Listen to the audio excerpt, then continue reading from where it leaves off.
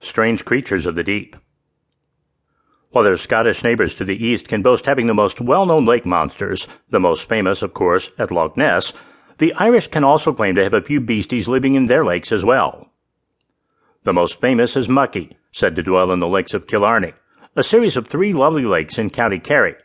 In recent years, several people claim to have sighted a large gray object with 2 or more humps rising above the surface before quickly disappearing into the depths. In 2003, when a team of marine biologists did a sonar scan of the lakes to detect the fish population, they noted a large object in the water that they couldn't identify. Then there are the fearsome Dobar Chew, said to lurk in many Irish rivers. Unlike the reclusive, benign Mucky, the Dobar Chew are not to be trifled with. Having haunted Irish rivers since ancient times, they often surface in pairs or groups to drag unlucky people into the water. They are said to look like giant otters or a mix between a dog and a fish. Dobar Chew means waterhound in Old Irish. In modern Irish, it means otter, further obscuring the real nature of this beast. Whatever they are, they still capture the imagination of the rural Irish, who have no doubt of the creature's existence.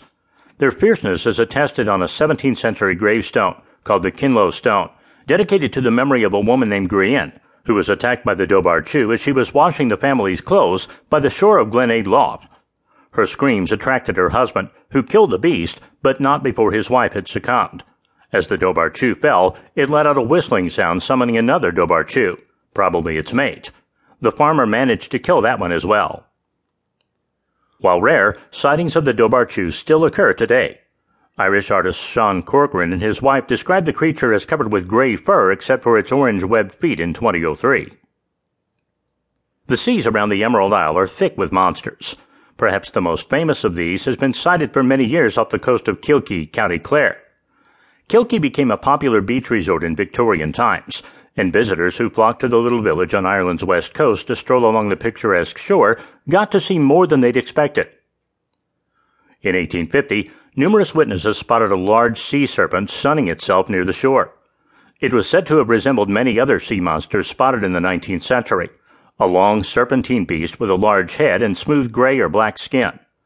The creature was seen numerous times, making headlines in September of 1871, when several witnesses recounted their sightings for the press.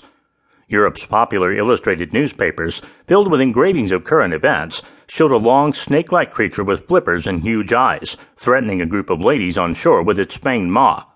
A gentleman is shown bravely defending the weaker sex as they flee in horror, but it's more than likely the man was running as well.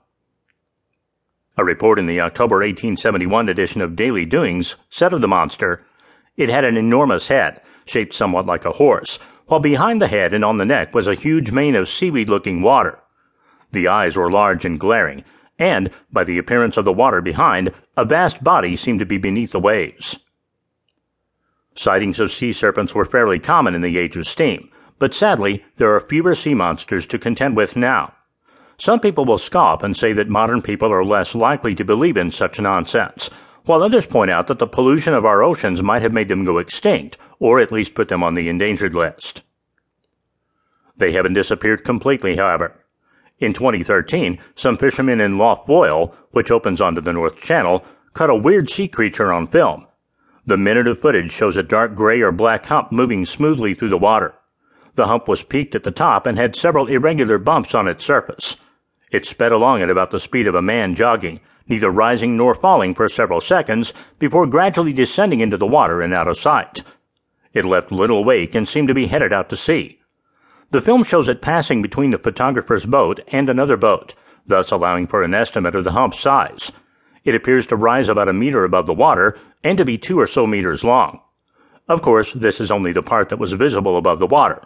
Its actual dimensions could be much greater.